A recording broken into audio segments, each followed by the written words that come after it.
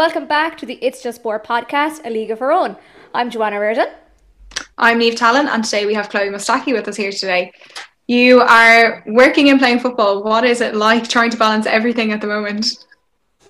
Yeah, it's pretty insane. I mean, it's probably a schedule that I've been used to for a while now, having worked kind of almost a year in England before coming home when COVID hit. So it's kind of been a different dynamic working from home and doing my rehab as opposed to working in an office and training. So probably not quite as busy. I get a bit more sleep, which is welcomed, but still kind of hectic managing the two. But unfortunately, that's just the way it is at the moment. I was going to say, obviously I'm from Cork and from Mill Street, so GA is kind of in our blood, and any amateur athlete you talk to, that's the one thing they freak out about is just sleep. So they're always we just need sleep to recover. How are you? Obviously I know you mentioned about the work-life balance, but what would be your kind of ways to kind of get yourself switched off mentally from football and work? Yeah, so I suppose any downtime that I have outside the two, I don't spend focused on either one. So for example, a lot of girls within the sport would spend a lot of time watching football matches, and that's something that always surprises people when they ask me who do I support or who's my favorite player or any knowledge within the game. I have very little of it, and that's because I just choose to spend my downtime in different ways and just to kind of distract myself from whether it be sport or anything to do with work. So I try and go and see friends. I try and go for walks and listen to podcasts. At the moment I'm doing a lot of that. I try to read. So yeah, I just, outside of those hours where I train and I work, I try and find other outlets. Yeah, that's interesting. What are you listening to and reading to at the minute? Just because I'm nosy. I'm listening a lot at the moment to the High Performance podcast. I'm not sure if you've heard of it. I only discovered it a couple of weeks ago, and I'm pretty sure I've listened to every single one. So I'm finding that really beneficial for my own knee rehab. I just think it's important for me to glean from other people's tough experiences and how they've still managed to come out the other side and succeed through difficult times. So I'm really enjoying that at the moment. Then what am I reading? I started the Heart's Invisible Furies. Don't know if you've heard of that book. It's written by John Boyne, I think it is. So it's based in Dublin, which is interesting. So yeah, I'm kind of open to most things. But yeah, anything to kind of keep my mind distracted, but also keep me motivated on the task at hand, which is getting back to soccer as quickly as possible. Yeah. Tell us a bit about the journey back at the moment. How's everything going, and when can we expect to see you on the pitch again? Yeah, things are going relatively well. It's kind of just over a month or a year since I tore my ACL, so it's been a long road, to be honest. And I swear, every time I get closer, it almost gets harder. I mean, it's hard to say exactly when I'll be back training. Hopefully, kind of maybe a month from now. I just need to listen to the knee and take it easy and progress as it's happy and as it says. Yes, that's fine with me, which isn't always the case. So yeah, that's kind of where I'm at. Obviously, I won't be ready for the start of the season, which is 10 days from now. But been in around the squad at Shells, good buzz around the place, good buzz around the league. Lots of positives this year in women's football. So yeah, I'm happy to be kind of back involved in the National League here, and I'm hoping to get back to my best as quickly as possible. I was kind of curious to know about the mental side of recovering from an injury, especially an ACL, that it takes kind of so long, and as you said, you have to listen to the body more than your kind of intuition on I just want to get back. I don't want your in-depth rehab process, but, how are you can tell me if you want, but how did you manage it mentally, what did you find worked well for you specifically?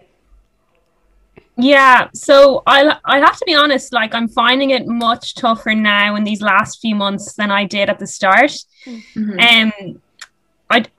Why that is, I'm not really sure. My knee's been particularly cranky, and during times where maybe the league wasn't happening, or when I was in the early stages of my rehab, it felt normal and it felt I felt at peace with not playing. But now that I'm kind of back running and I'm kind of in the later stages, and the knee maybe one day might feel great while I do a run, and then a week later, for whatever reason, it'll be cranky and it'll say, no, that's enough. It's kind of like, it's trickier now because I'm so close, but I'm not there yet. And you don't want to rush it because you don't want to get back too soon. So that's really a mental battle at this stage, accepting that I'm not quite there yet. And I don't want to put to waste all the good work that I've put over the past 12 months by going back too soon and, touch wood, tearing it again. So, I definitely am struggling now more than I was at the start. So it's been really tough, I won't lie. I won't bore you with details, but yeah, I mean, I've just been leaning on professionals, physio professionals, other girls as well who have done it that I know in the league, to kind of ask their experiences. And I'm just, I don't know, I'm just trying to be as resilient as I can. As I said, I'm listening. I've really, really found benefit from listening to the High Performance podcast, and also the Mindset Mentor, which is another podcast on Spotify, and just talks about kind of, I talked about this in previous interviews, but like mastering the reaction and how you have to be able to control your mind, and that you can, control the controllables. All of that, I'm trying my best to keep calm. It's been really difficult. As I said, especially in the last few weeks, but trying to use different resources to kind of keep my mind at bay and keep working hard. Don't feel too bad. Like, my first shadowing experience was over in England, and I had to follow a professional footballer come back from a knee injury, like an ACL. And it was like, I mean, there were days you were just sitting there and he'd just start crying. You're like, oh, so now is not really the time to ask you a question, is it? Yeah, I mean, I was talking to Dave O'Connor, the S&C coach at Shells yesterday, and I mean, I don't even know what my emotions are going to be like when I get back on that pitch and I play those first few minutes. I mean, I could cry any time of the day at the moment thinking about like how tough the past year has been. So I really, it's been an emotional journey, and I'm kind of excited, but also wary as to what I'll feel like, kind of a rush of emotions when I get back. So, but that's all part of it. It's the last few hurdles, and then hopefully everything goes to plan, and we'll see you back in action soon. But I mean, in relation to what you've been saying about the teams and everything, it seems like there's a lot of hype and good news in the Women's National League. So you've obviously moved back to Ireland and re-signed for Shelburne. Yourself and Saoirse Noonan will be big additions to the squad.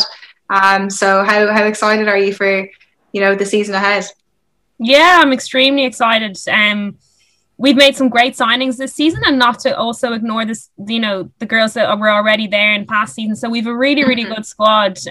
We always have, to be honest, but the extra additions and the bit of change in management and just a bit of, I suppose, new life into the team will definitely help. And look, as you mentioned as well, all the changes in the league this year, like having the SSE Electricity sponsorship, removing the fact that we've all had to pay in previous seasons to play, like not having to do that anymore. So some really positive changes. So kudos to everyone involved, be it the FAI or the Women's National League. Everyone behind the scenes has worked hard now to make a change and to improve the conditions for everyone playing in it. So it's an exciting year for me to come back, and I'm really looking forward to it. And hopefully when I'm back and playing to my best, I can help the team out.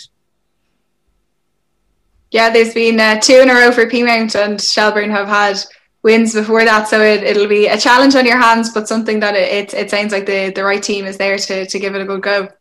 Yeah, look, I think we're hungrier than ever. It's been pretty hard for Shells over the past couple of seasons to narrowly miss out.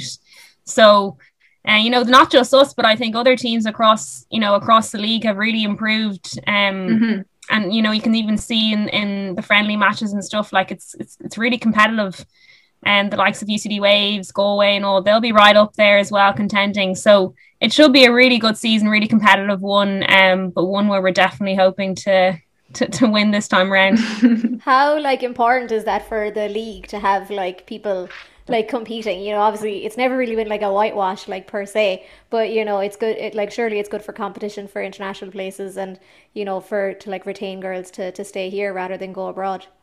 Yeah, absolutely. I mean, what we've really lacked over the past, however, 10 years it's been now, right, since the Women's National League started, Yep. it's just resources and support. And unless we get that backing, we're not going to be able to progress the way other European countries are in terms of women's football. So just, that support and also getting affiliated with men's clubs, all of that really helps to just push the women's game forward. So definitely there is a change in attitude this season, which is brilliant to see. I don't know, is that because we were so close to qualifying with the women's national team and it's kind of spurred, that energy on to helping, the domestic league progress as well. So who knows really, but it's a great thing to see. And hopefully we'll see the positive effects of that kind of in the next 12 months.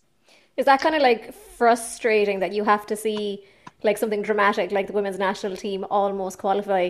I know like the FAI doesn't have a great real relationship with the leagues anyways in Ireland, but is that what's kind of needed, is like something really dramatic to happen to get like the FAI's attention? Yeah, I don't know. I think it's been brewing for a few years now. Obviously over the past kind of 18 months, the results of the women's team have been really, really good. And it's unfortunate that it's taken all these girls to go abroad and bring that experience back to the women's team for, to see change here. But it doesn't really matter at the end of the day what it takes. We are where we are, and we just need to look forward as opposed to kind of questioning why it hasn't happened earlier. So look, obviously the FAI has had its own challenges over the past few years, and that's probably prevented the women's game from progressing as quickly as other European countries. But it's good to see that it's happening now, and we just need to keep going and keep doing everything we can to showcase the talent that we have here in the country and helping the girls out to progress. Yeah, I think definitely you've mentioned a few things that have been progressing, and one of the things that actually we saw in relation to Women's National League is that the prize money has been increased. So we saw that it was increased by 141%, which brings it to 50,000, with the men's prize money being at 600,000. So obviously, there's an increase there, which is brilliant. And, we have to be realistic in, where the women's game is at the moment. And, what you talk about is things are moving forward, which is brilliant. But what's it like playing football as a woman in Ireland and kind of being involved in that? And, is there anything in particular that you think needs to be done or, could be done, not necessarily from the FAI or the powers that be, but from like the general public, that can help like really bring women's football to the fore? Yeah. Well, the one thing that will be great to see this year is obviously now they're streaming all the women's games on League of Ireland here, whatever the link is. Apologies, I don't really know the term.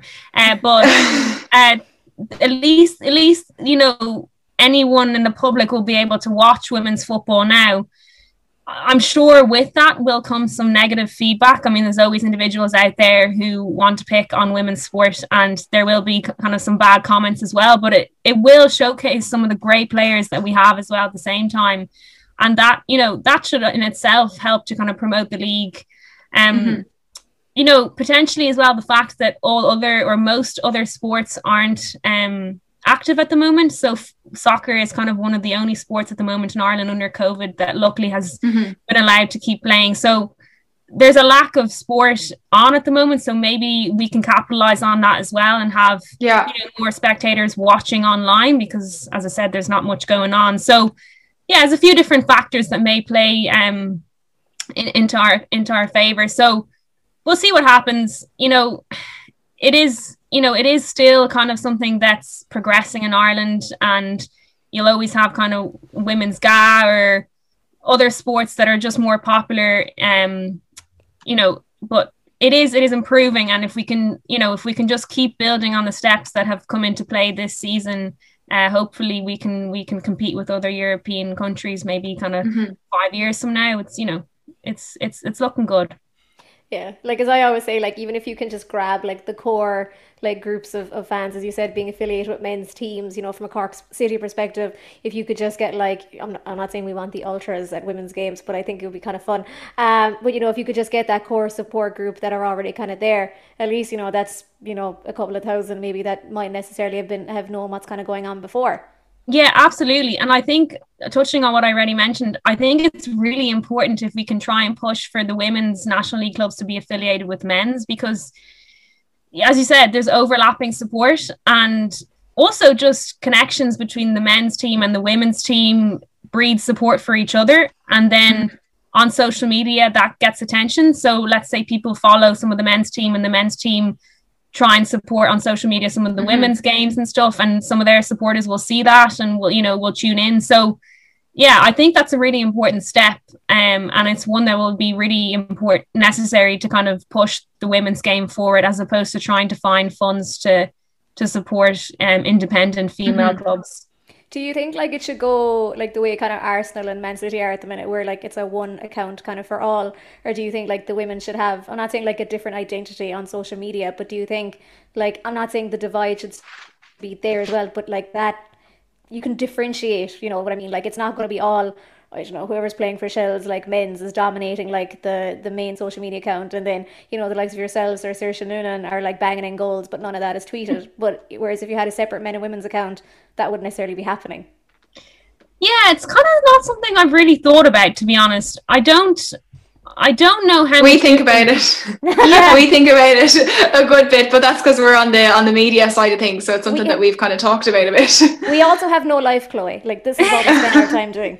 You're doing a great job. Honestly, we're so thankful. Anyone who plays, involved in women's sport in Ireland is really, really thankful for all the work that you do. So keep it up. Honestly, I don't know. Like in a way, I have thought about what difference it has to have separate social media accounts for your women's and men's team.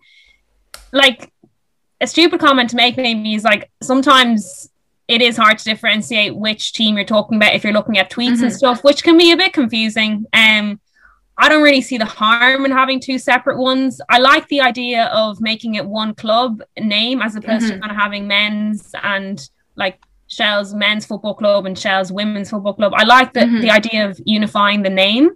In terms of social media, I don't think it's harmful to have two separate accounts just to clarify things, but it's not something, as I said, it's not something that I've looked into too much. So I'll probably refrain from saying anything else. Yeah, you'll be going doing your research now to come back and be like, okay, this is what No, look, it's a hard thing. I think.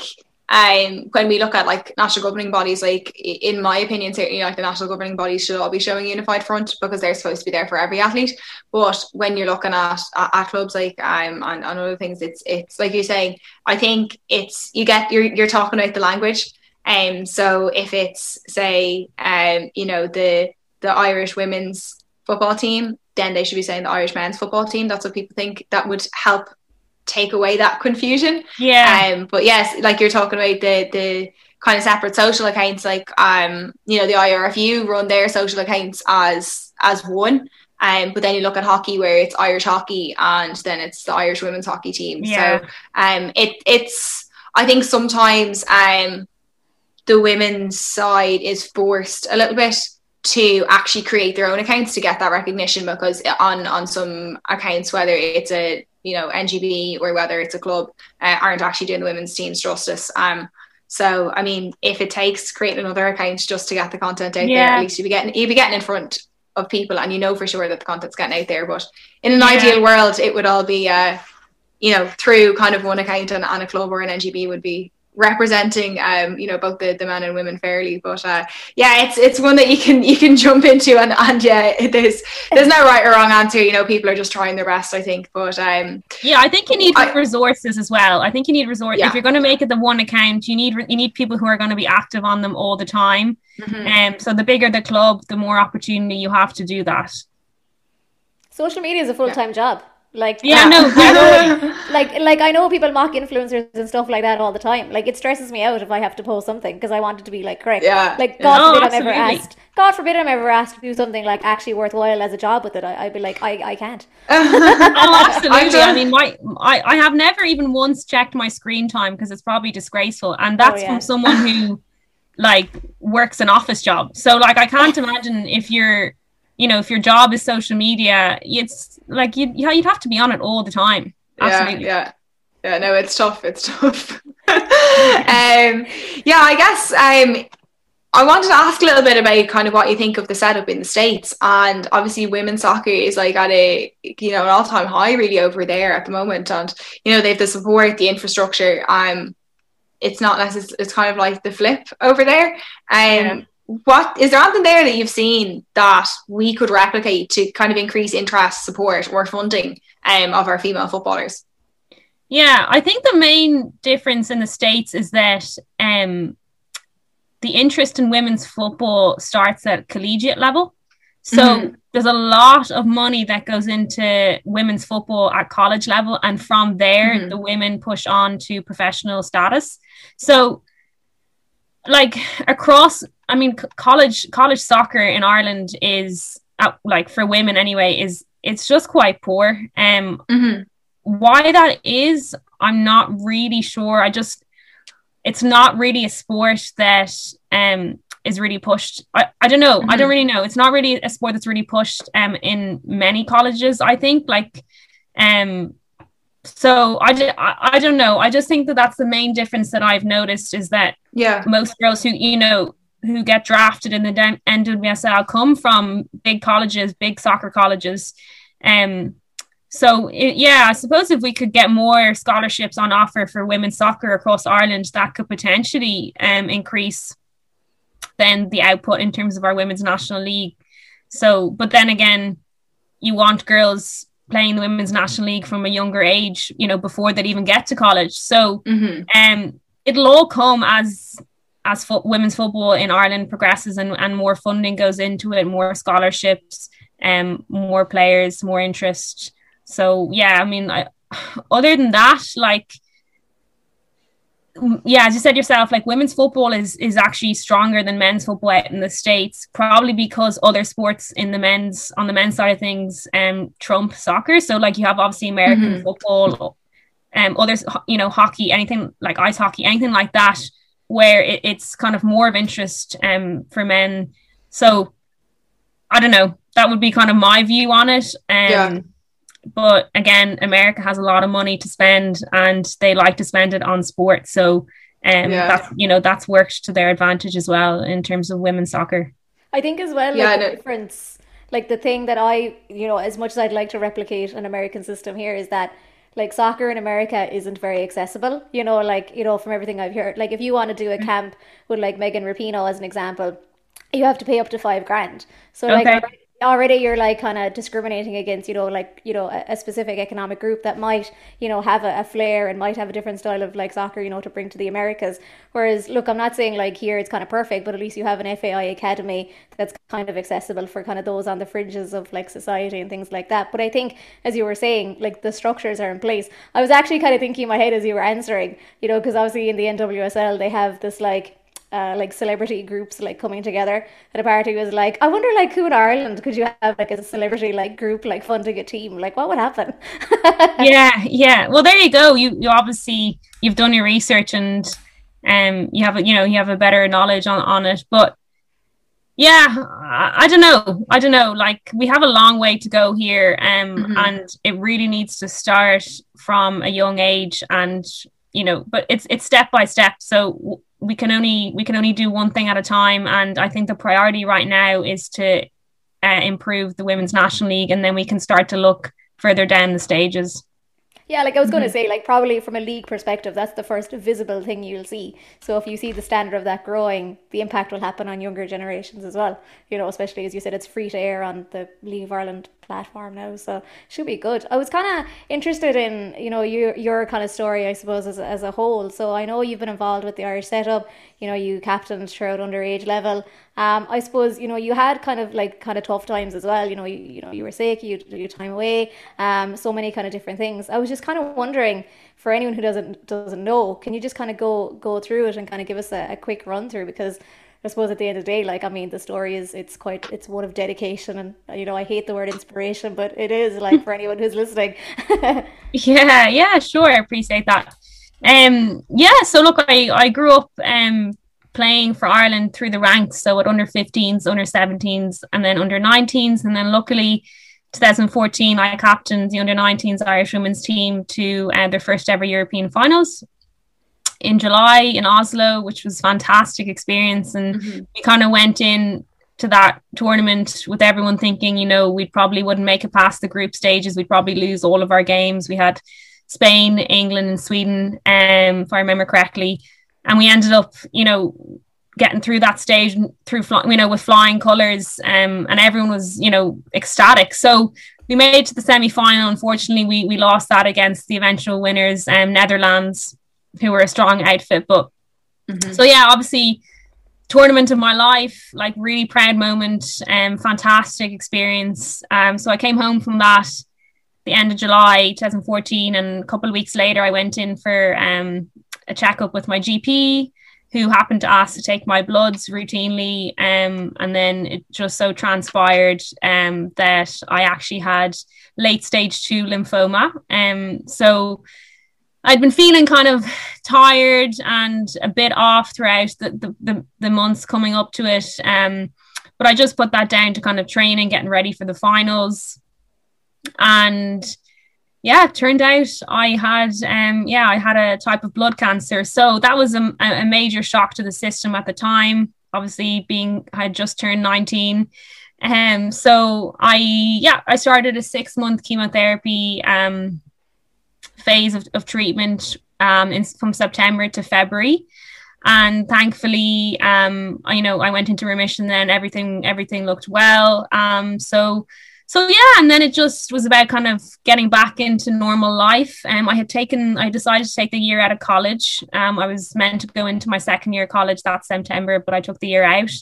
And I went, I think I played my first game back for UCD kind of a month after my last treatment or so, or about 6 weeks after. So it was great. I was able to kind of keep up a bit of training throughout, which was the one thing that, you know, kept me sane while going through what I was going through, despite the body taking quite a big hit with the chemo sessions. But yeah, so it was kind of a whirlwind experience. I didn't have time to think. I just got through it. And then yeah, just went back to college then the next year, and that's when things kind of hit me really, trying to reintegrate to, you know, into what was supposedly my normal life, but it wasn't really normal after the year that I had just gone through.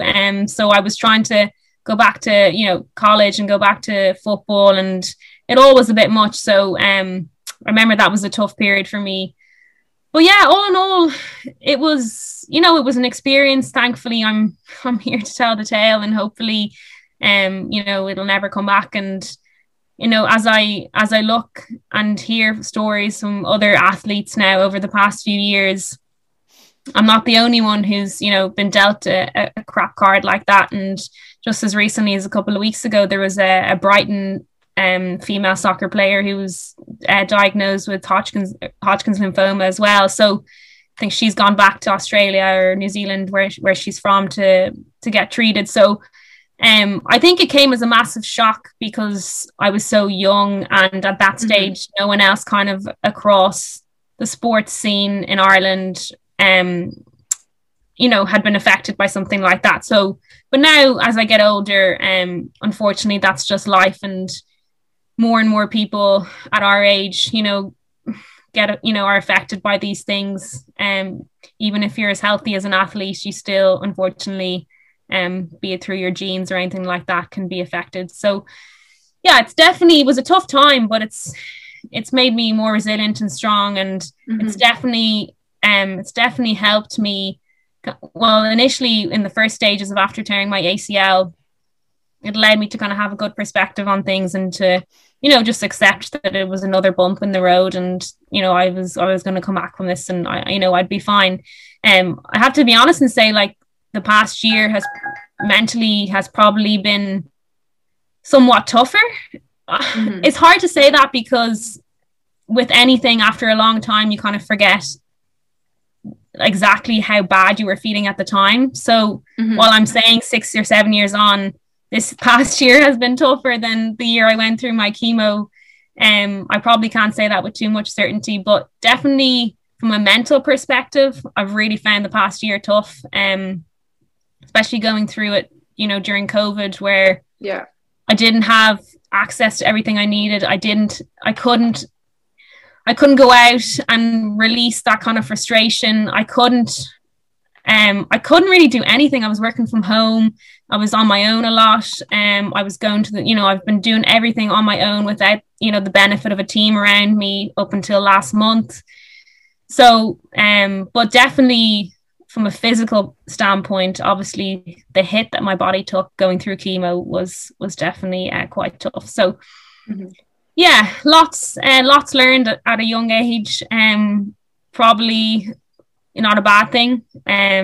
Would I have preferred not to have experienced these two tough periods? Absolutely, but unfortunately, everyone gets dealt bad cards, and just need to keep going. And yeah, so that's my story to date. Bit of a different one, but hopefully, I'm hoping to kind of come back stronger now. And I've worked hard, so hopefully I'll be able to see that over the next few months. I think that's what's like really impressive, is like you've gone through so much and you're still seeking that Irish cap. You're still pushing hard, on the football stage and really going for it. So, is that something that you're hoping will come through this year, that we'll get to see in that kind of Irish setup again as a senior? Yeah, look, that's my number one goal and ambition. I've been fighting towards it since I was 13 years of age, since I first played for Ireland. So, look, unfortunately, there's just been bumps in the road for me, and I haven't been able to get there yet. But I have to be realistic as well. I made choices to prioritize my education at times where maybe I could have tried to go, full time earlier, and maybe I would have managed to get that cap before. So, I don't really have any regrets, but they're just the choices that I've made, and now I am where I am, and I'm kind of further along the career, I'd say, where I have not that many years to try and get there as maybe other players might have from a younger age. So look, still plenty of fight and energy in me, and I'd like to hope that I might be able to get that cap before the end of 2021. I know obviously the World Cup qualifiers are coming up, the first round I think in August or September. So whether or not I'll be back playing to my best by then, I don't know, but I'll definitely work towards that. Brilliant. We hope to see you get that shot and get some of the action. It'd be brilliant to see you back out in the Irish gear. I know you've done a bit more in relation to punditry and that. Talk to us a little bit about that, what that experience has been like. Yeah, so as they say, when one door closes temporarily anyway, another one opens. So yeah, so fortunately Gareth Marr, who's involved with the women's national team, media officer, he's given me so many opportunities over the past year, so I have a lot to thank for him. So yeah, it's been great. It's been very different. It's been challenging in its own way, especially coming from someone who hasn't spent much time watching football. So it's been a new challenge, one that I've really enjoyed, and it's added another string to my bow, I suppose. It's kind of made me somewhat interested in potentially kind of a media career, who knows. But yeah, no, it's been fantastic, and it was a way for me to kind of keep involved in and around the Irish squad, especially in the early stages, when we were still trying to qualify. It allowed me to still be involved in and around kind of the team in a way. So it was fantastic. But yeah, no, I really enjoyed it. I'm not pushing for that right now. I have other interests at the moment that I'm still trying to pursue. You know, I'm working a full-time job in executive search, which I've learned so much as a result. So yeah, lots going on, but definitely a new experience for me, and one that I really welcomed, especially going through kind of that tough mental period. Is it kind of like a weird way of kind of carving an identity as well outside of actually like playing? Because I know a lot of people would kind of struggle when they retire. They're like, oh, I've just been a footballer. What do I do in my life? Whereas I know like you don't want to be like an amateur having to like pay to play or different things like that. But is it kind of like a weird like kind of swap where you're like, well, actually, I do have a life after football? Yeah. Yeah, I guess my whole focus growing up has been not to put all your eggs in one basket, and that's kind of why having a professional career outside football has been so important to me. Um, I don't know, I don't know where that's come from. Maybe from, you know, my parents and not having maybe a huge financial stability growing up. So yeah, I don't know whether I'll still be involved in football after I stop playing.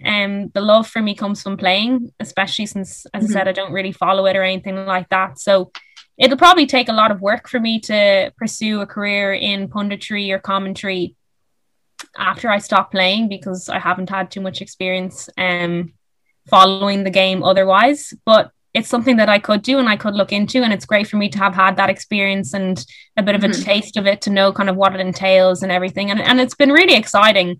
It's been really great, and it's broadened my network and stuff, which is fantastic. So yeah, who knows what's to come, but yeah, it's great to kind of dip your toe in a few different things and try things out. I think also you're talking about maybe not, you know, consuming football from a fan and viewing perspective while you're playing, but maybe you'll find that might change if if you're not playing as competitively, you know, later in life, that you know, you might like to watch it and give that kind of advice and commentary and stuff. So maybe that kind of might change over the years. Yeah. But I mean, Vera Paw is signed on now, you know, to continue her relationship with Ireland ahead of the World Cup qualification campaign. What do you think that means for the Irish setup, and how exciting is it to be involved? Yeah, I think it's brilliant to see. What we want and what we need is consistency, and we haven't really had that, unfortunately, with the women's team. So now you're looking at consistency, you're looking at commitment from the FAI, you're looking at better resources, everything that, you know, we've needed to you know, to progress women's football here in Ireland. And now we have girls that are playing abroad and bringing back really great experiences from their club to, you know, to help progress the results, and everything together should make a big difference. Like, unfortunately, we fell just short in terms of the European qualification, but you have to think about it as well. Like, Vera only had about a year or so to, you know, to turn things around and get us qualified, which is not enough time really. So it's great to have this run in now of a couple of years before the World Cup, and, you know, it's, you know, she believes that we can get there, and, you know, that's a big statement for her to make, and she has, you know, she says she has no doubt that we will get there. So to see that belief from your manager is massively important, and I know that all the girls believe in her, Eileen and Jan, all the backroom staff, everyone supports each other. There's a great atmosphere about. So yeah, if we can just can continue to have that support from the FAI and from everyone at home, I have no doubt really that, you know, that we can be in the mix. Liam, we'll be off to Australia before we know it. I told you this before. she's trying to get us to go on some international trips. She's excited. But no, I think, look, it's been a really exciting year, I think, for football, and there's definitely a lot of moves in the right direction, you know, from the fan perspective. Like, there's loads to watch, there's loads going on, whether it's in Women's National League or you know, with the Irish setup, there's definitely a strong move in the right direction. Talk to us a little bit about the Irish setup. I know that sometimes it's hard to get everybody together, which I think Vera has spoken a little bit about, that, you know, obviously everybody's playing for clubs. They're, you know, after, you know, you don't necessarily have everyone in Ireland, you know, people might be abroad playing. Like, what's it like kind of being involved in that, and then for people to come together have camps, a bit of time to train together and then play on the pitch. Like, how difficult is that?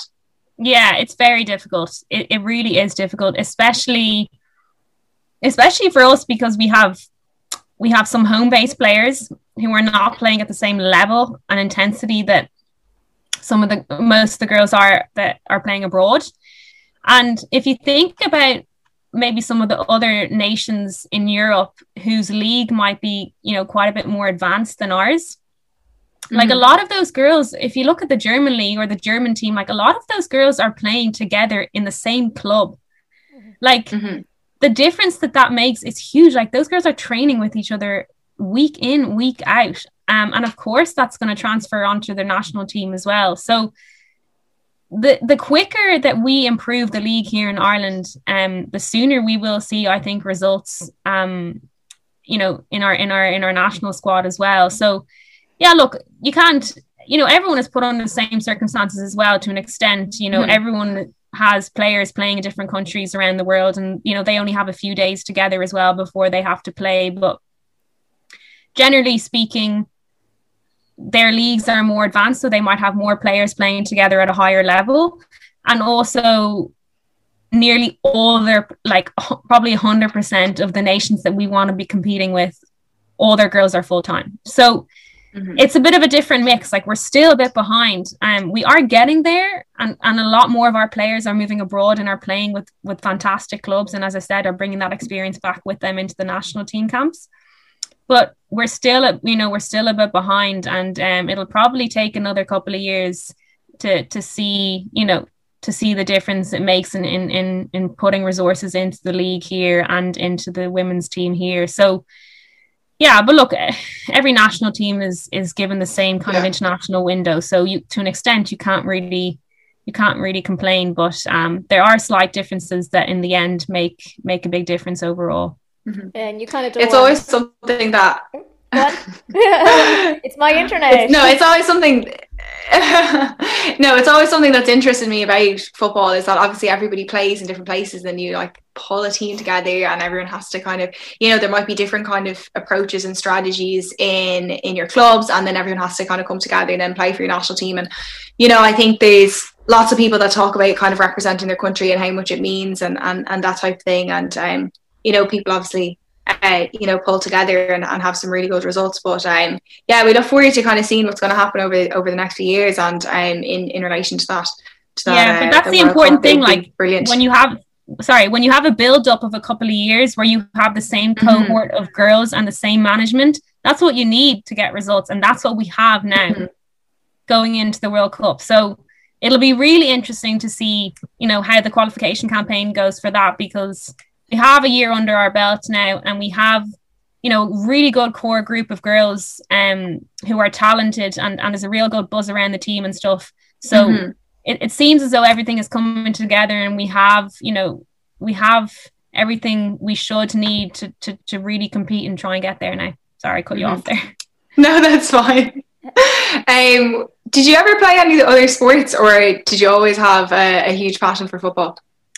Yeah, so I played tennis competitively up until about 14 as well, 13, 14. And then at that stage, when I had kind of gotten selected for the Irish team, I just made the decision to let go of the tennis. But I did really enjoy it, and I played it quite competitively as well. But unfortunately, between school and soccer, just I couldn't do everything. But there's a couple of sports I wish I had played, like the likes of hockey or camogie. Like those are two sports I wish I had played, and I actually love watching them.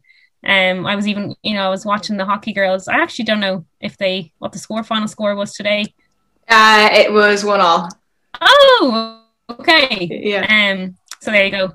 I would know some of the hockey girls from being at UCD, but yeah. So,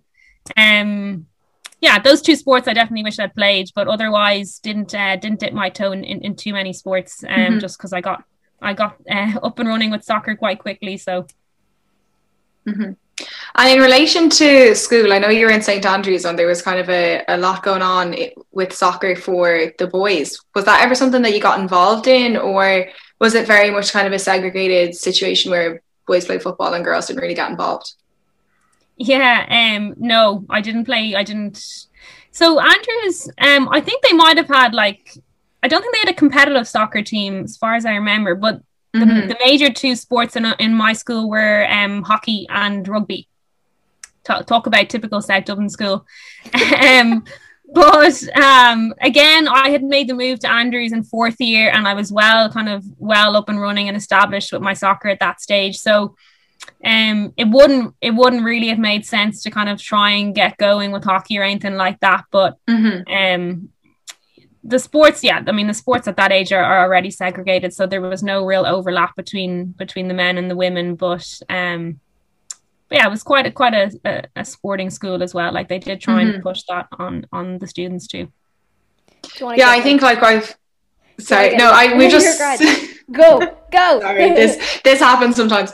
No, just in relation to I've spoken about, like, I came from an all-girls school, and I know people have come from mixed schools and that type of thing, and I know certainly in the boys' school where I'm from that they would have played football at lunchtime and that type of thing, and that was just never something that really happened for us. And I guess from somebody that can obviously play football, and if there's football kind of going on, like, it was just wondering if there was something that you kind of got involved in.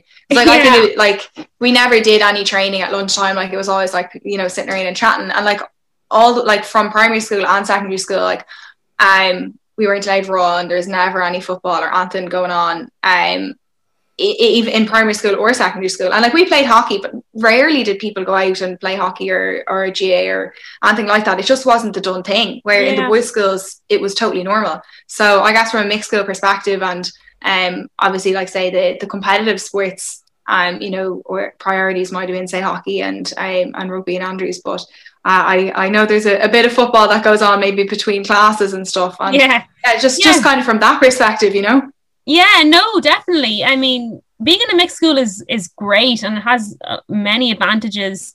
I mean, I used to be asked by the guys all the time to play in their kind of five-a-sides or whatever, and that's something I'm really used to, but I never really got involved. It's kind of daunting as a girl,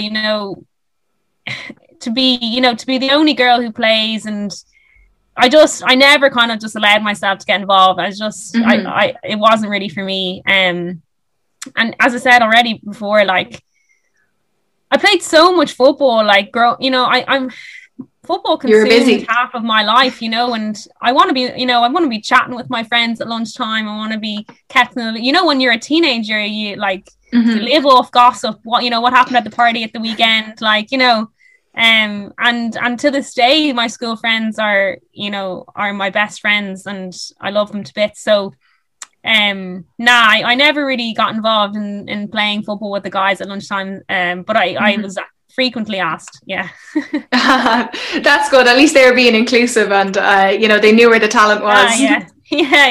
No, that's the thing about being in a mixed school. There's real good camaraderie between the girls and the boys, but unless it was kind of like a sports day thing or anything like that, like, there wouldn't be too much overlap between the two.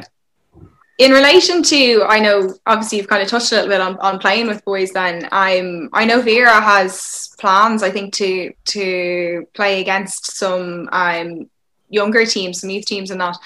What do you think of that? I think it's an interesting concept about bringing forward the women's side to play against some boys teams at whatever age group. I don't know how far up she's going to go, but it's certainly an interesting concept. Yeah, and to be honest, it's actually not something that's too new. I mean, I think back from when I started playing with the Irish team, we used to always have friendlies against boys team, and I really, really do back it. I mean, if you talk to most girls in this generation, who have been successful in soccer, have started off playing with boys, and it's because you learn so much quicker by being put, in an environment where people are physically quicker, and they're used to playing football day in, day out with their mates, like you say.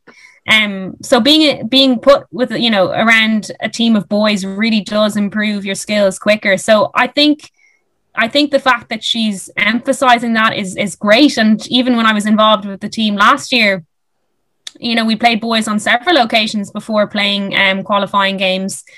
just gets you sharp and gets you ready for, you know, top female opposition. So I think it's a great idea, and you know, it's great that she's trying to push it. I don't know I don't know the details of that, because as I said, I haven't really been involved in the chat with the squad, given I've been injured. So I don't know what the details are, but I did see something written about it in on social media. So I think it's brilliant. And I mean, even if everyone can be trying to kind of get some training time with boys, that would be great as well. Obviously now with COVID, it's a bit of a difficult situation, but I think it's great to see.